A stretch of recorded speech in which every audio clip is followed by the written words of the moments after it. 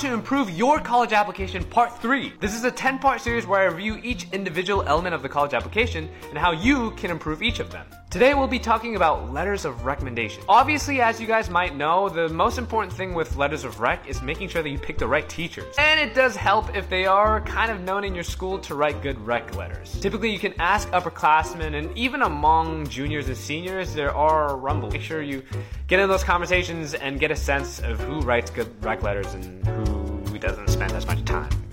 Now, the key here is to give them a blueprint that will help them write this rec letter. Now, even if the teacher knows you very well, if they don't know what exactly you're involved with outside of school, then they might not write the right type of recommendation letter. For example, let's say you're really close with your math teacher and you guys talk about sports all the time. But in reality, you actually want to go into the arts. You're a theater major. Perhaps your math teacher likes the way that you analyze sports statistically as a math teacher would and talks about that primarily in their letter of recommendation. It probably isn't going to align with your more creative side if you do want to pursue theater. So I would say give them a blueprint. Give them a first draft of your essay, give them a couple of bullet points about who you are and what you plan to write about in your application, and lastly, make sure to thank them. I'll be doing extracurriculars next, so make sure to follow.